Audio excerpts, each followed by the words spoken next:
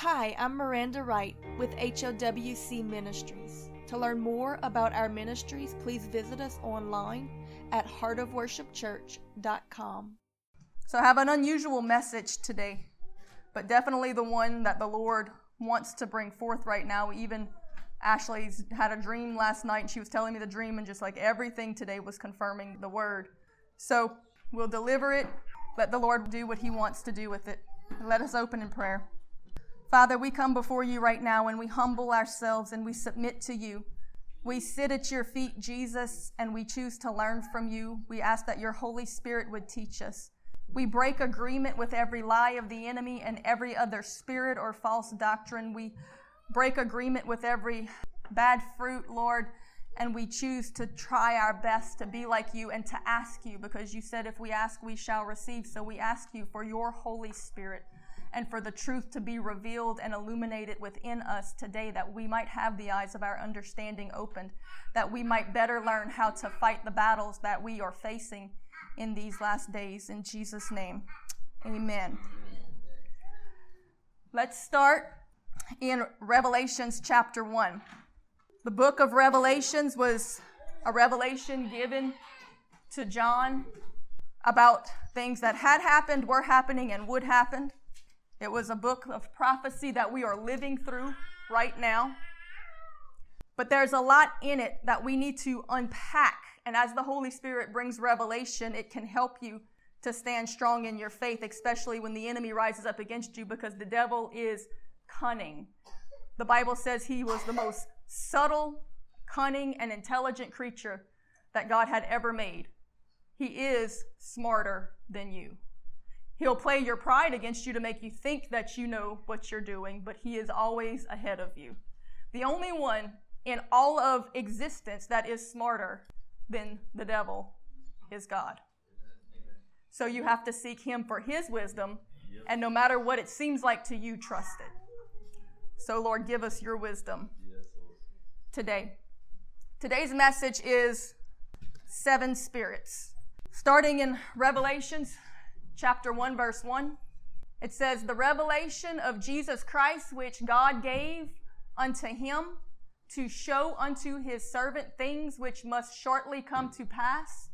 And he sent and signified it by his angel unto his servant John, who bear record of the word of God and of the testimony of Jesus Christ and of all things that he saw. Blessed is he that readeth, and they that hear the words of this prophecy, and keep those things which are written therein, for the time is at hand. John, to the 7 churches which are in Asia, grace be unto you and peace from him which is, and which was, and which is to come, and from the 7 spirits which are before his throne." So this is a letter that John wrote. John was in exile on the island of Patmos. He had been persecuted for his faith. He was in exile. The Holy Spirit came. Jesus himself came and manifested to him. He said, "I'm going to give you some things to write. Send it to these churches." And he begins to write these things. It says it comes from Jesus, the one who was and is to come, and the 7 spirits that stand around the throne of God. So we know who Jesus is. Who are these 7 spirits? Thank you so much, Corey. We're going to need that. The Bible does tell us who these 7 spirits are, these flames of fire that stand around the throne of God. He tells it to us in the Old Testament in Isaiah chapter 11, verse 2. This is a prophecy. If you read the context around it, Isaiah is prophesying of the time when the Messiah will come and the Holy Spirit will come down and rest upon him like a dove. We know that happened at Jesus' baptism. When we read the disciples' accounts of what happened at Jesus' baptism, we hear the physical description of what they physically saw. But when you read Isaiah's prophecy of what was going to happen, you get God's description of what was happening in the Spirit. And so he goes a little deeper. And he tells us, amen, Shai. She likes this message. "And the Spirit of the Lord shall rest upon him." Rest upon Jesus. This was about his baptism. So we're going to say that's number 1. The first one is the Lord. That's the Holy Spirit. The Holy Spirit literally is Jesus' spirit. That's why he had to die to release it to us. We couldn't receive it until he had first cleansed us with his blood, so he did both in one action. He was a sacrifice to cleanse us, that we would then be able to receive his spirit once it was released to us. Amen. So it all starts with Jesus. The spirit of wisdom. That's 2. The spirit of understanding. The spirit of counsel. The spirit of might. Might, if you look it up in the original language, literally translates to strength. So it is a spirit of strength. Knowledge, the spirit of knowledge, that literally translates, when you look it up in the original Hebrew, to discernment. This is a spirit of discernment. And then the last one is the spirit of the fear of the Lord. So that gives us how many? 7 spirits. The 7 spirits that stand around the throne of God. They're all aspects of the Holy Spirit, but they are ministering spirits that work with the Holy Spirit. Of course, the Holy Spirit is the spirit of Jesus. But Jesus also works with these spirits or characteristics. These are important to understand, and I think more important than we've realized, because the Lord told me to read something in an order, and when I began to read it, he began to point things out to me. And I believe he was showing me something, or at least today we will say, I have a theory. This is very, very important for the church at this time. In Hebrews chapter 1, verse 7, we read something. If we were to continue reading in the book of Revelations, he would tell us that from the Spirit of God and from these 7 spirits that are around the throne of God comes forth this revelation to the 7 churches. It's described as 7 stars with 7 candlesticks that are burning flames. And there's no need for interpretation. Jesus interprets it. He says the 7 stars are 7 angels or spirits, ministering spirits. The 7 flames are my ministers. The candlesticks are the churches. There's 7 different churches with 7 different ministers that are led by 7 different spirits. And there's a letter written to each one of them. Now, we do understand that in Scripture, angels and spirits sometimes are interchangeable, and also ministers, because it's all messengers of the Lord. In Hebrews chapter 1, verse 7, it says, "And of the angels he saith, who God maketh his angels spirits, and his ministers a flame of fire." So we get this description, and if you read it all together, it really comes together, but for the sake of time, I'm not going to read you the whole chapter 1, but you can. The flame of fire, or ministering spirits. So, in the old tabernacle, they had a lampstand. It's called a menorah. The original one was an oil lamp. A lot of the ones they make nowadays, they put candles in, but it's supposed to be oil. The oil has the representation of the flowing of the anointing. But this is what it represents, these 7 spirits.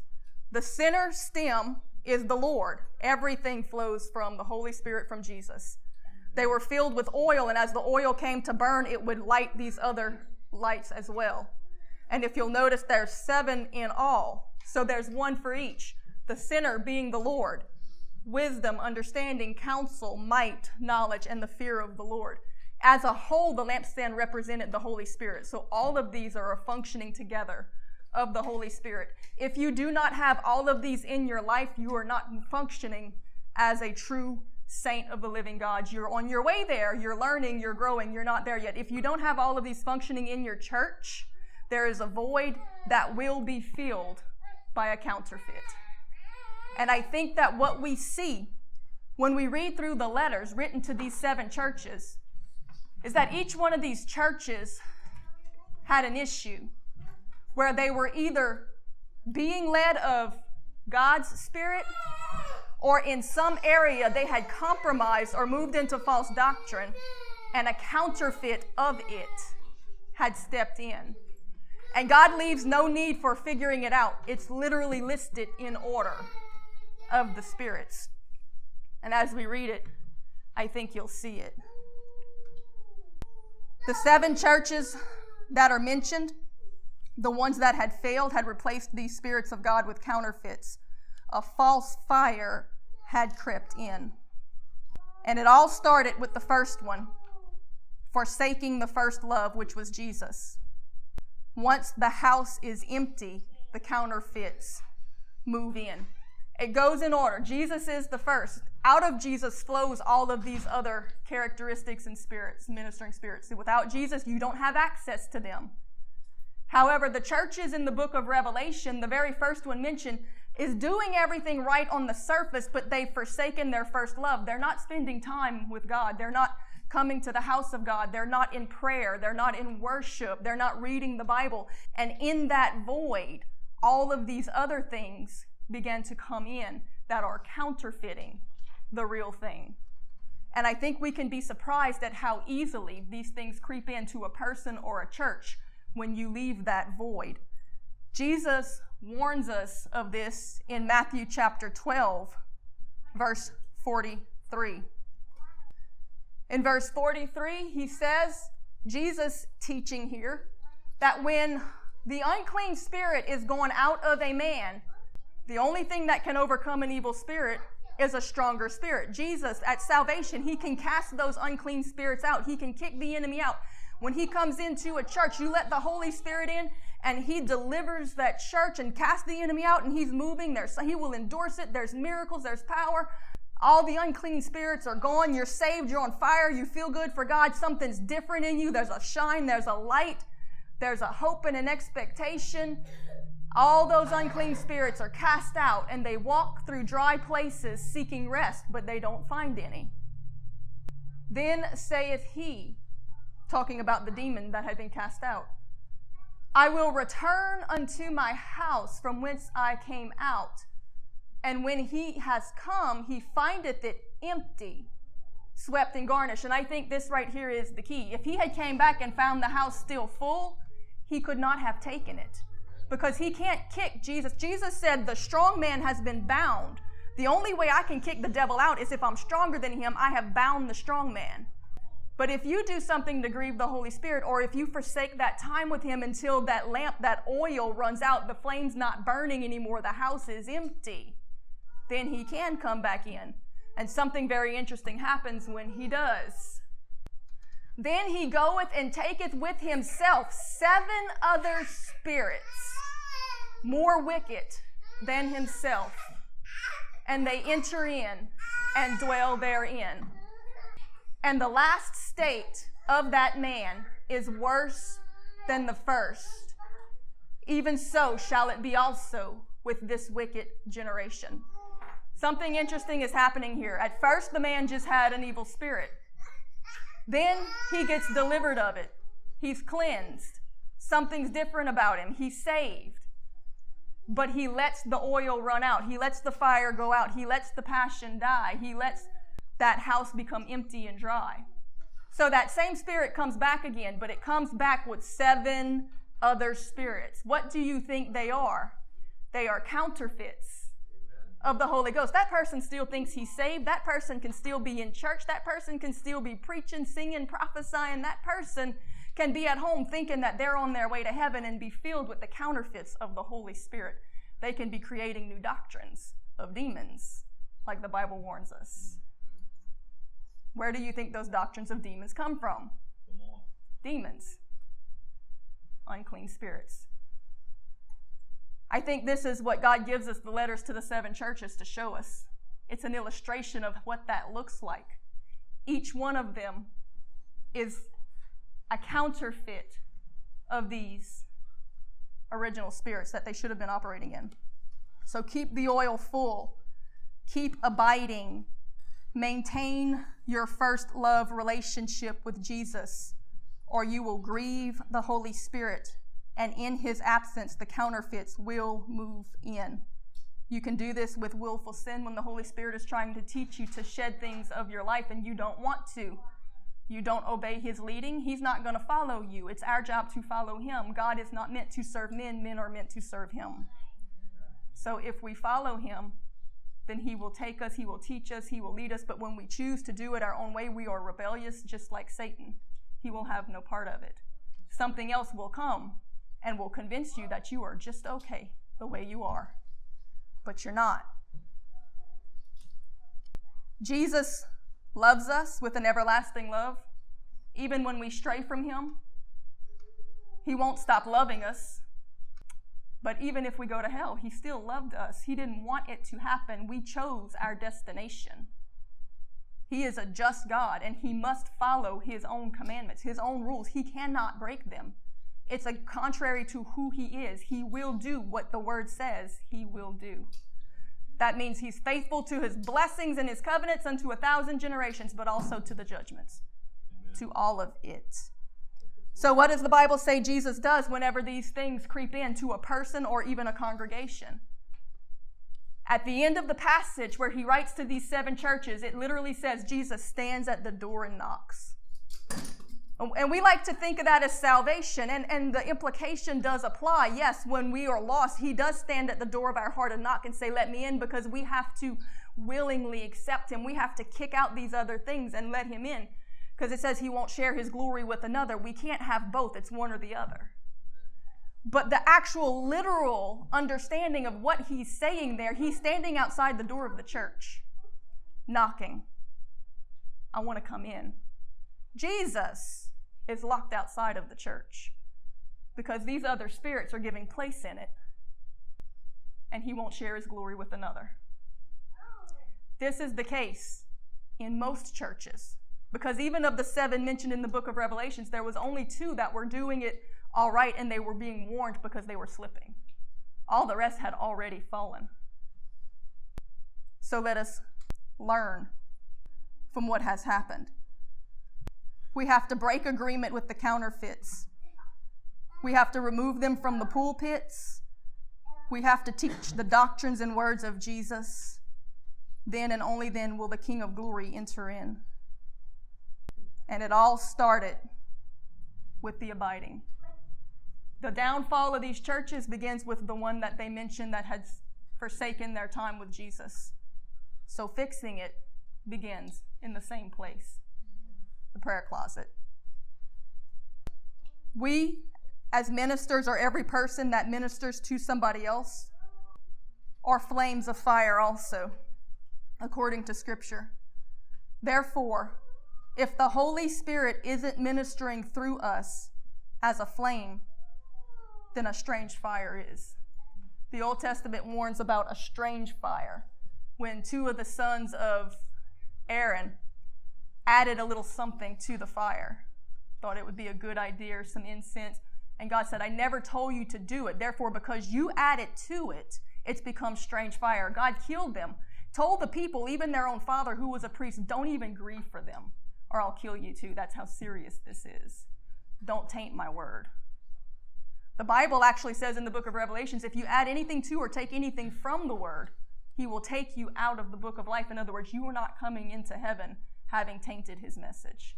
That's right. So Lord, judge us now that he doesn't have to judge us then. Shine a light in our hearts. Let us not go forth speaking and professing things of God that we know nothing about, or telling people that we are Christians when we are not representing his message. It's very serious.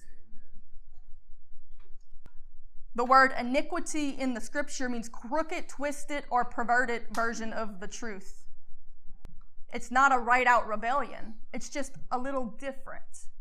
There's a scripture in the Old Testament that says that God can reach anyone. However, because you have chosen iniquity, which is just a little different than the truth. I'm going to believe this a little different than what the Bible says. I'm going to live this a little different than what God says. It says because of it, your iniquity has separated you from your God, that he will not even hear your prayers. That's what happened in these churches. They have a lot right, but they chose a little wrong. And it separated them from Jesus. He's standing outside the door and knocking. I can't come in to the church that bears my name and is supposed to represent me. That's why there's no revival in the land. People have been praying for revival, but they're praying for revival to these spirits, the counterfeits, and not to the real thing. God has to cleanse it, and then he will move in power. So we want the real, right? Then we need to take these warnings serious. We're going to read today. We're not going to do a whole lot of jumping around. We're just going to read, starting Revelations chapter 2. We're going to read the letters to the 7 churches, and we're going to look at what it looks like to have Jesus locked out of your ministry or your life, because these things can happen individually also. Starting in verse 1, chapter 2. Unto the angel of the church of Ephesus write these things, saith he that holdeth the 7 stars in his right hand, who walketh in the midst of the 7 golden candlesticks, which is Jesus. Remember, he's the one in the middle of the 7 candlesticks. I know thy works. Now he's talking to this church. This is Ephesus. So, if my theory holds any water, it should line up something to do with the Spirit of the Lord, if God is trying to teach us something here. I know thy works, listen to this church, and thy labors, and thy patience, and how thou cannot bear them which are evil, and thou hast tried them which say they are apostles and are not. They have discernment, they have some of these things, it seems, and hast found them to be liars, and has borne and has patience, and for my name's sake has labored and has not fainted. This sounds like a pretty amazing church. Nevertheless, he says, I have something against thee, because thou hast left thy first love. Who is our first love? So it starts, they left Jesus. And I don't think this means that they forsook him. This means that he was no longer first in their life. He wasn't priority. They still loved him, but he wasn't their first love. They weren't spending that time. They weren't praying. They weren't seeking. They weren't putting him first. They had become distracted by the things. In fact, we talked about in Sunday school when he says the seed that was planted in soil and it produced a tree and it was producing good fruits and everything is great, but the deceitfulness of riches and the lust of this world, the things of life, career, job, money, partying, all those other things, it sprung up and it choked it out so that it stopped producing fruit. They left their first love. The oil dried up. When the oil dries up in the middle branch, that's where it's coming from. Then all these others dry up and start getting replaced by 7 other spirits because the house is empty. So he warns them. Of course, God loves us. He doesn't want this to happen to us. So he's teaching for a purpose. He warns them. Remember, therefore, from whence thou art fallen, and repent, and do the first works. Come back to your first love. Come back to the prayer closet. Come back to putting me first. Put down all your hobbies and all your plots and plans and ambitions and desires for attention. Come back to Jesus. Or else, he says, I will come unto thee quickly, and I will remove the whole candlestick out of his place, except you repent. You can lose the Holy Spirit. But this thou dost hast, that thou hatest the deeds of the Nicolaitans, which also I hate. I'll continue on that in another verse. So, that's the first church. For those who lost their first love, he's going to take away the Holy Spirit, which means you lose everything else.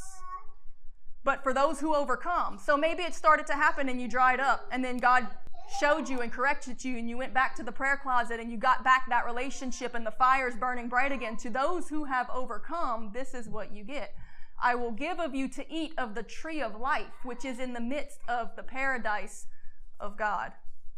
You will make it to heaven, and you will have eternal life if you get this right. And unto the angel of the church of Smyrna write, these things saith the first and the last, which was dead and now is alive. Of course, Jesus. I know thy works and tribulation. These people were going through tribulation and poverty, but thou art rich. I like that. He says, though they live in poverty, though spiritually they were actually rich.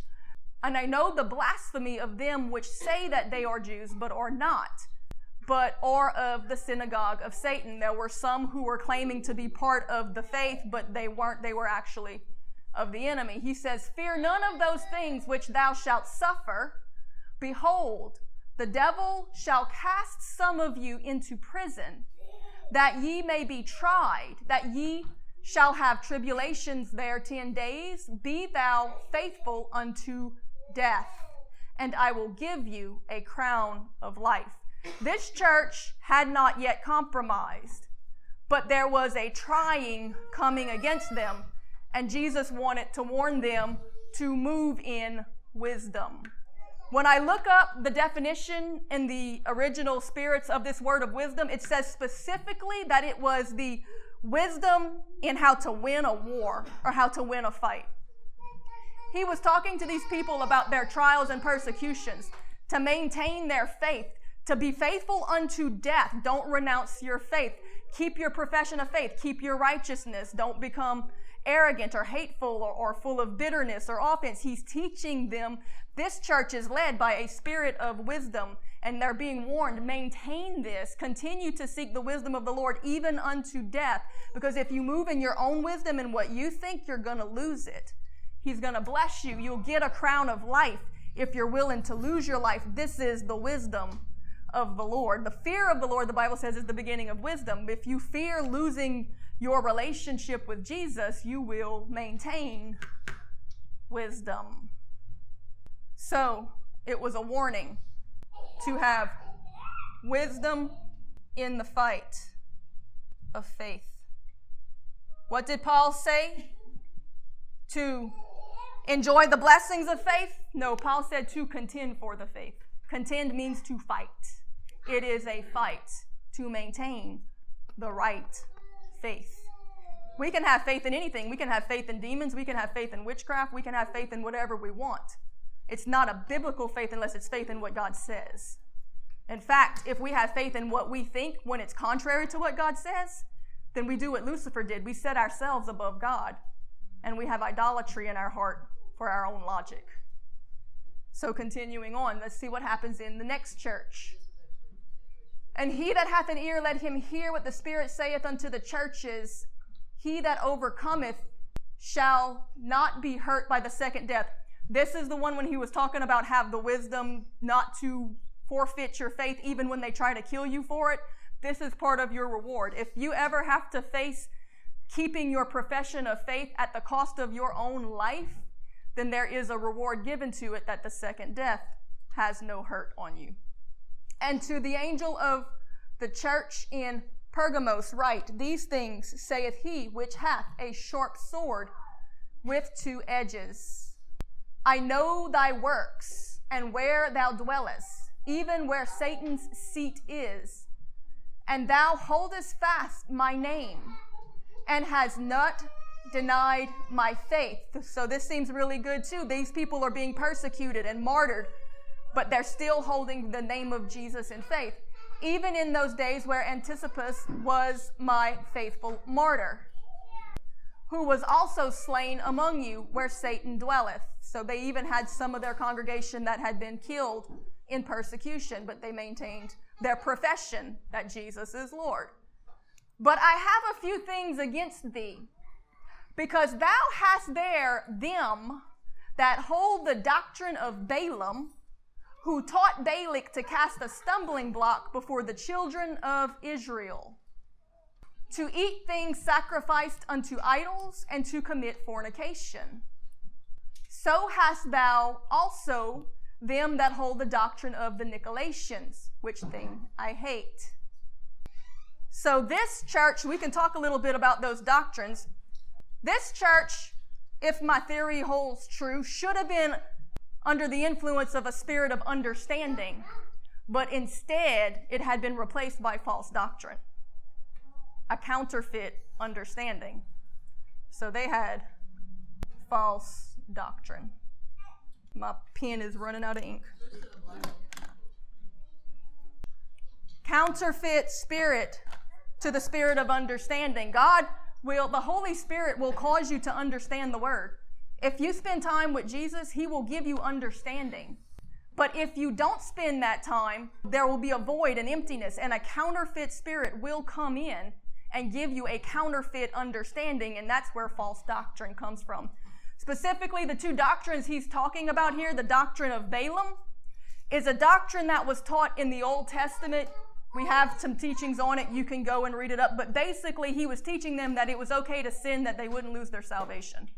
And in doing so, there was an intent to get them into sin so that the enemy could overcome them. And the doctrine of the Nicolaitans was a doctrine of control. The people weren't free to seek the Lord themselves on how to grow in faith, but he told them, the Nicolaitans were very controlling. They told them everything they had to do. You know, you might think of it today, you know, how you dress, how you walk, how you can't go visit that other church. They controlled their faith. And Jesus said, I hate this. I hate this doctrine. You don't control people's faith. You give them the truth and let them make their decisions. And you don't ever tell them that sin is okay, that they won't lose their salvation.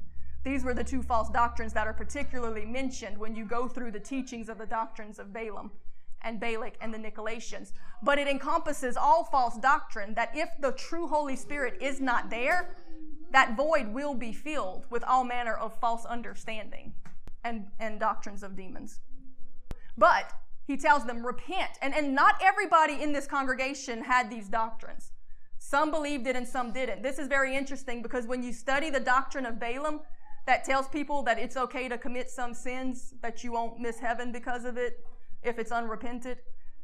It says that Jesus himself will come and fight against you for it. It literally makes you the enemy of God. It makes it antichrist. But not everybody in the congregation believed that. But yet there was still a curse on the whole church because they allowed it. So sometimes people will say, well, you believe what you believe and I believe what I believe. No, we believe what Jesus believed, or we don't believe anything at all. He says, repent or else I will come unto you quickly. And Jesus is saying, I will fight against you. I will fight against them with the sword of my mouth. Remember when he returns in the clouds in the end, it says there's a sword coming out of his mouth. These are the things he's coming to judge and fight against. Don't be found among them. He that hath an ear, let him hear what the Spirit saith unto the churches. To him that overcomes this false doctrine, I will give to eat of the hidden manna, and will give him a white stone, and in the stone a new name written, which no man knoweth, save he that receiveth it. If you overcome this thing, this false doctrine, he will give you of the hidden manna. What is hidden manna? Revelation. It's understanding. He will open up the word to you. Manna in Scripture represents the bread of life. Jesus, that revelation, that spending that time every day, he will open up. He will give you the hidden things. He will bring you understanding when you overcome the counterfeit spirit that is trying to bring you false doctrine. And unto the angel of the church in Thyatira write, these things saith the Son of God, who hath his eyes like unto flames of fire, and his feet are like fine brass. These are all descriptions of Jesus. And I know thy works, to this church in Thyatira, and charity. Oh, they were charitable. And service and faith and thy patience and thy works. They have good things. They have a lot right in all of these churches. And thy works, and that the last to be more than the first. So they continue to grow in these things.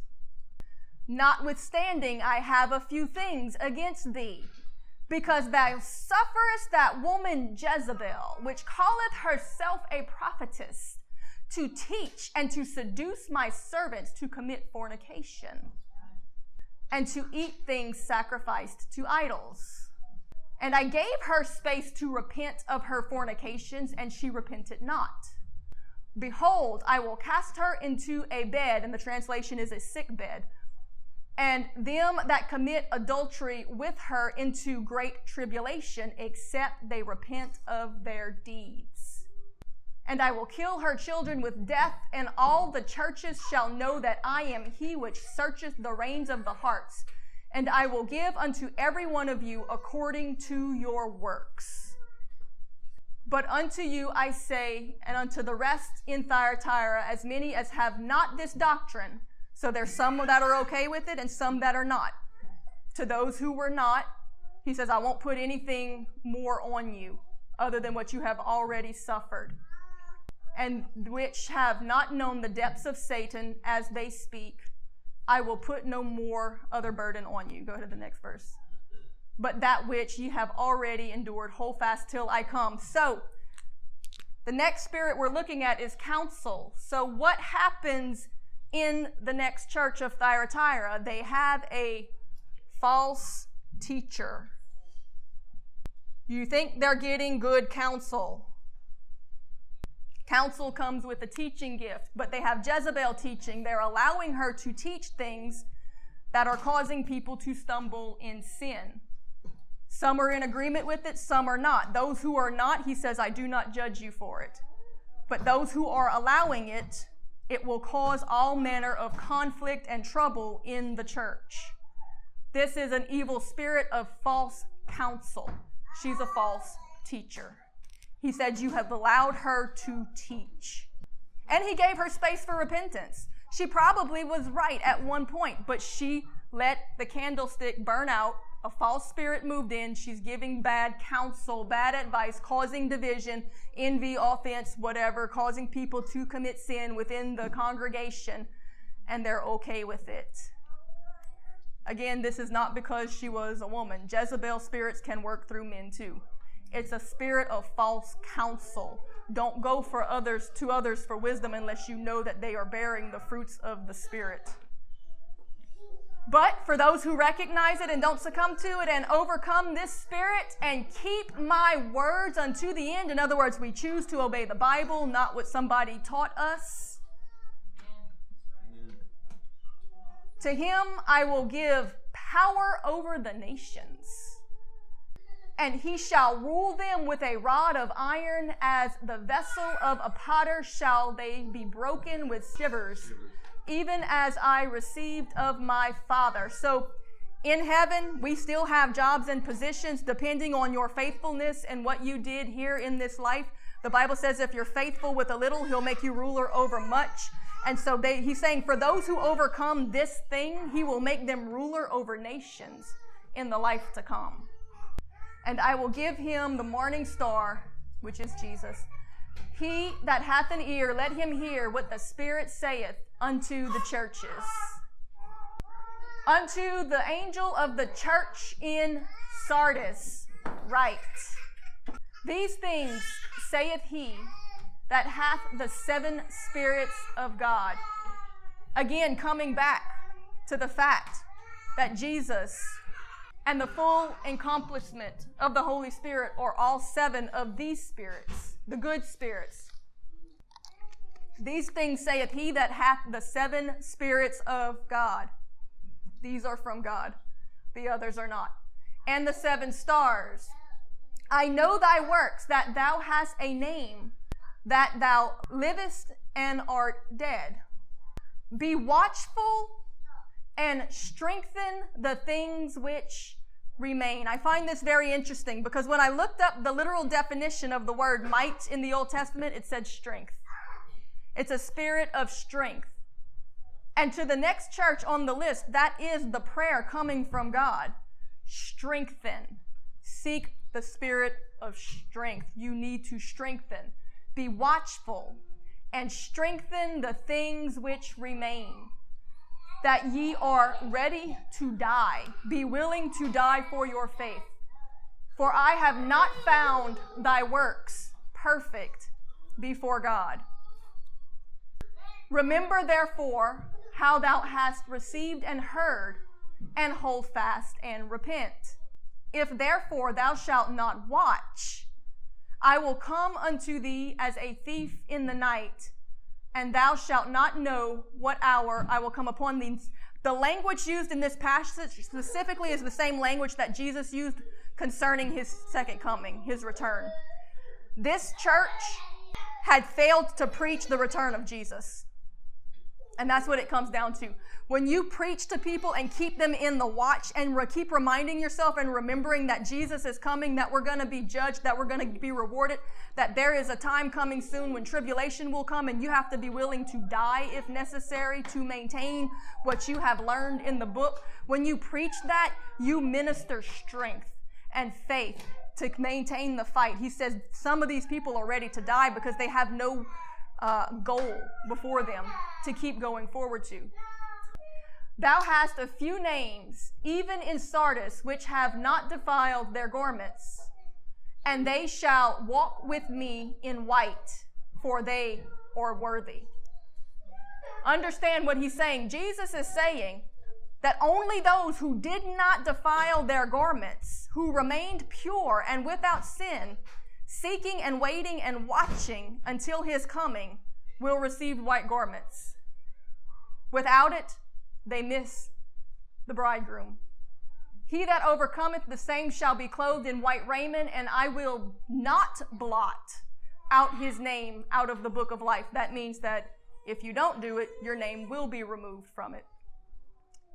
But I will confess his name before my Father and before his angels.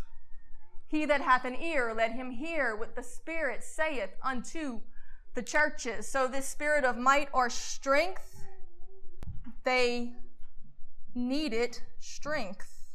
They needed the Spirit. The Spirit was available. Were they asking for it? Remember that Jesus constantly said, ask, ask, ask. Ask and you shall receive. Ask, ask. Are you asking for these things, or are you trusting in your own ability? Are you seeking the Lord for all of these things daily in your ministering? Or are you trusting in a counterfeit spirit? Because if you're not, there's a scripture, Danny did a sermon, there's a scripture in the Old Testament where it says that a king did evil in the sight of the Lord because he prepared not his heart to seek the Lord. If you don't seek and ask for these things and seek him for these wisdoms and counsels and spirit and the dwelling of God, you will by default receive the counterfeit of it. You will by default get the wrong thing, the wrong information, because the house is empty. So they're coming to fill it. You can grieve the Holy Spirit and he will depart.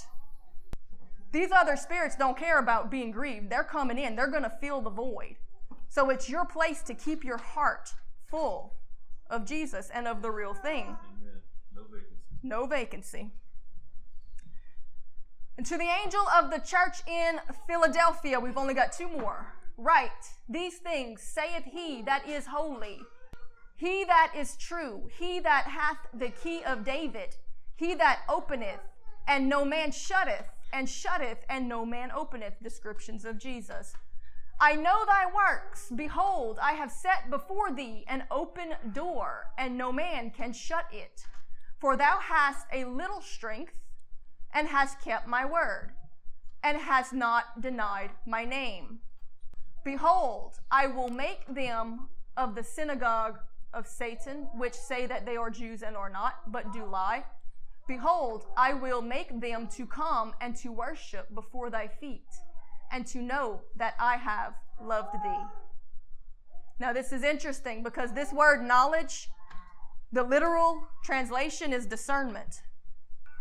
And he's telling them, you're doing good, you have a little strength, keep it up, because there are those who are lying among you, who say that they are Jews, which means of the body of Christ. We are Jews grafted in. They're claiming to be part of the body, but they're really not. You're using your discernment. You're recognizing them. Keep it up.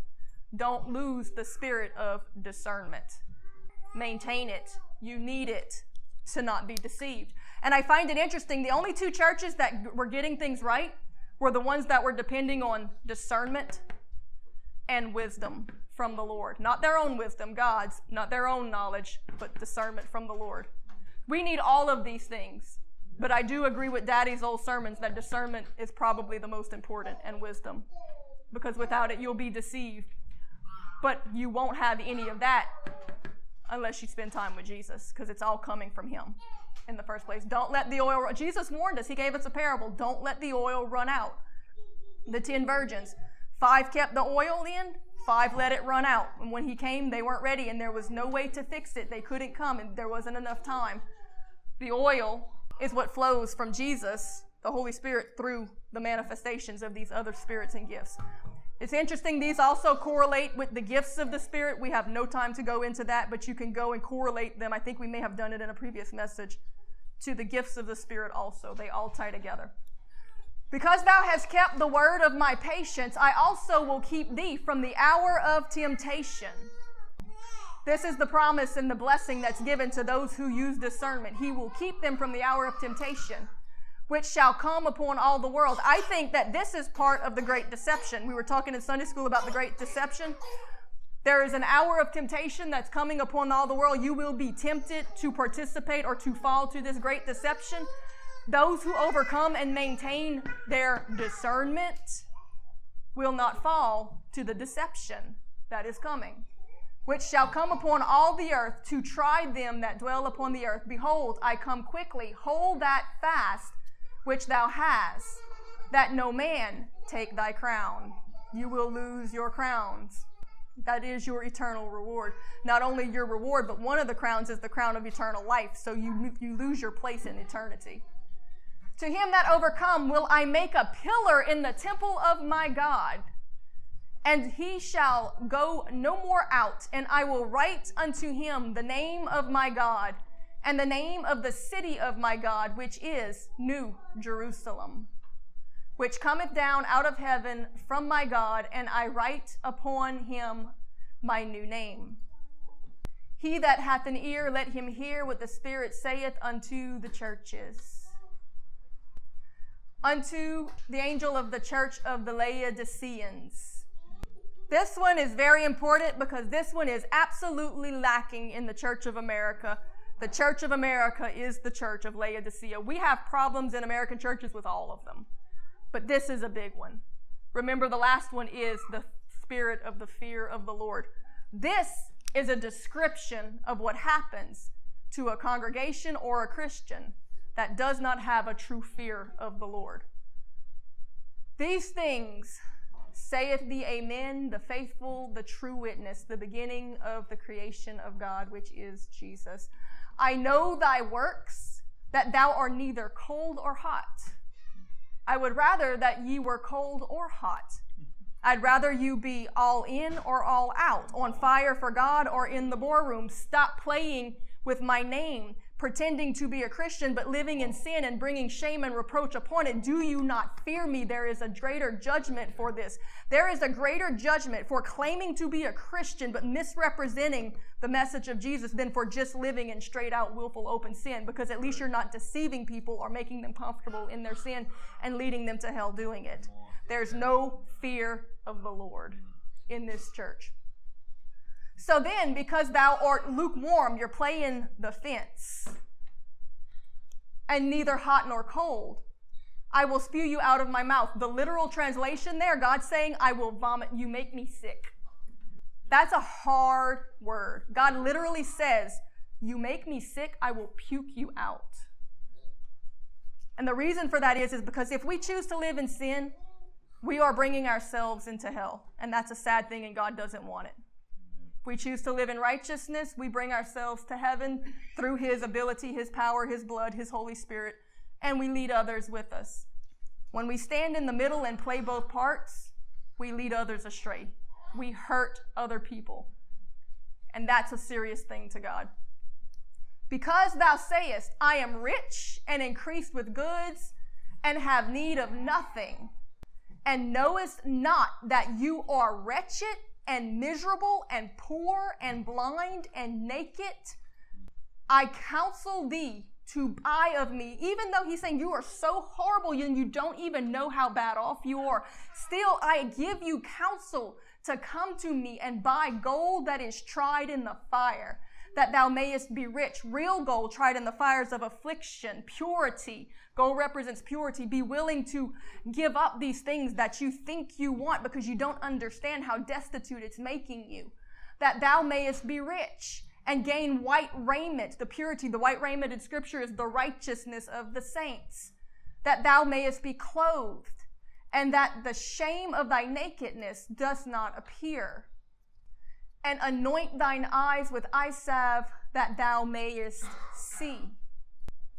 As many as I love, I rebuke and chasten. The Lord is saying, I am giving you this warning because I do love you, and I'm trying to correct you because I don't want to lose you to eternal damnation, because that's where you're heading if you don't come into alignment with the teachings of Jesus. As many as I love, I rebuke and chasten. Be zealous, therefore, and repent. Behold, this is how this message ends. Jesus is standing outside the door of these churches. He says, I stand at the door and I knock. If any man hear my voice and open the door, I will come into him and will sup with him, and he with me. To him that overcometh will I grant to sit with me in my throne, even as I also overcame, and am set down with my Father in his throne. He that hath an ear, let him hear what the Spirit saith unto the churches. And the only thing I can put for the church that has no fear of the Lord is sin, because he covers so much in it. It's selfish, it's prideful, it's rebellious, it's full of sin, and it's leading others into damnation. And it's so sad that Jesus ends this message by saying, I'm standing outside the door and knocking. It's up to you to let me in. But I won't share my glory with another, so you've got to kick these other lovers out. Just because the resources of heaven have been made available to you doesn't mean that men will choose to use it. The question is, do we believe enough to take the time to humbly seek God and to ask for that wisdom daily, to ask for those resources as you need it to keep you from straying, as even Jesus did? As our example, he spent time alone with God to pray, to seek, to ask for strength and wisdom and counsel, and to be led by all of these ministering spirits. It all starts with spending time with Jesus until he reveals to you which of the 7 spirits are needed to get you and your church family through the current situation and season. I believe that these churches were given to us as an example so that we could see these spirits in operation or in absence. Either way, we can learn from it. So let it stir your faith and let us ask for them. I know this is a different message. It's more of a teaching. We usually do these on Wednesday night, but the Lord has a purpose for it. So, Lord, we ask you for your real Holy Spirit this morning. Lord, we ask you to come and fill us with the oil, the anointing, that no counterfeit step in and fill our pulpits or shine false fire from our lives to our children or the friends around us. Lord, let us be examples of you and your true teachings. Teach us, Jesus. You said your Holy Spirit was given to teach us, but that we have to ask for it. So today, God, we repent of being in agreement with any of these spirits, from having an altered or crooked belief that is not in alignment with your words and teachings, or even from just being absent from your presence, from time with you, that void would be created, that these other things could then come in and begin to confuse and confound us, Lord. We pray it individually, we pray it as families, and we pray it as church bodies, Lord, that your Holy Spirit would come, forgive us. You said to repent. Every one of them, repent, repent, repent. That means choose to turn away from it. Stop doing it and come seek Jesus for the power and equipment to move in the truth of your Spirit. So God, we ask you to wash us in your blood. Fill us with your Spirit, the real Holy Spirit. Lord, we ask you today for your Spirit. We ask you today for the Spirit of wisdom to rest upon us, that we would know how to win the fights around us. God, we ask you for the spirit of understanding, that we would move in revelation and not false doctrine. God, we ask for the spirit of counsel, that we not give bad advice, Lord, or be a false teacher to those around us, including those of our own households.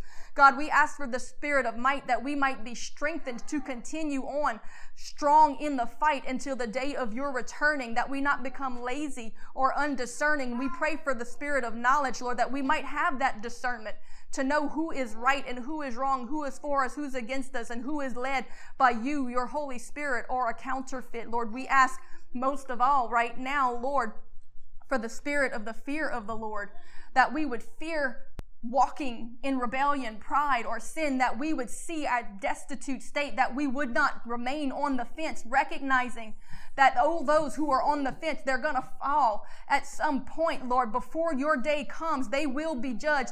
And this is so serious, my friend, because in the end, there's a battle known as the Battle of Armageddon, where we've all heard about it, but we've put it in our mind like a fairy tale, but it's real. It's in the scripture.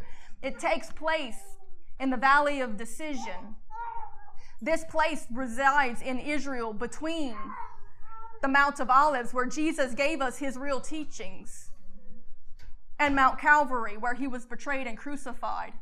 But when Jesus comes again, he comes and he fights against all those that are not only against him, like those who stood at Mount Calvary and crucified him, but he also destroys those who are still in the Valley of Decision. You've got to pick a side, because only those who are standing with him at the place where he taught, the Mount of Olives, only those who are standing in agreement with his words, because it says faith comes by hearing and hearing by the word. Do we believe what he says in his word? That will save you. That's who he's coming back for. That's who's going to be clothed in robes of righteousness. Everybody else he's coming to fight against with the sword of his mouth, even those still in the Valley of Decision. Make your decision today. Today is the time. Right now. Lord, we cry out now.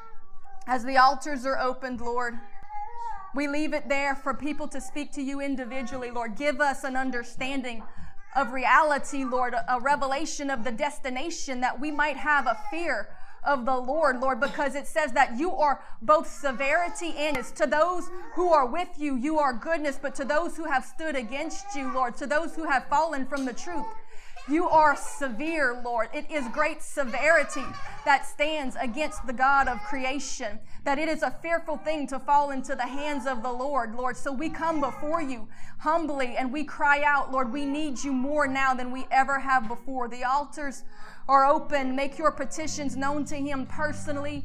If there's anything you need to ask, but I ask, Lord, individually strengthen us for the fight that is to come. Purify us that we might be true vessels of your anointing. We need the fire to burn bright, Lord, in these dark times.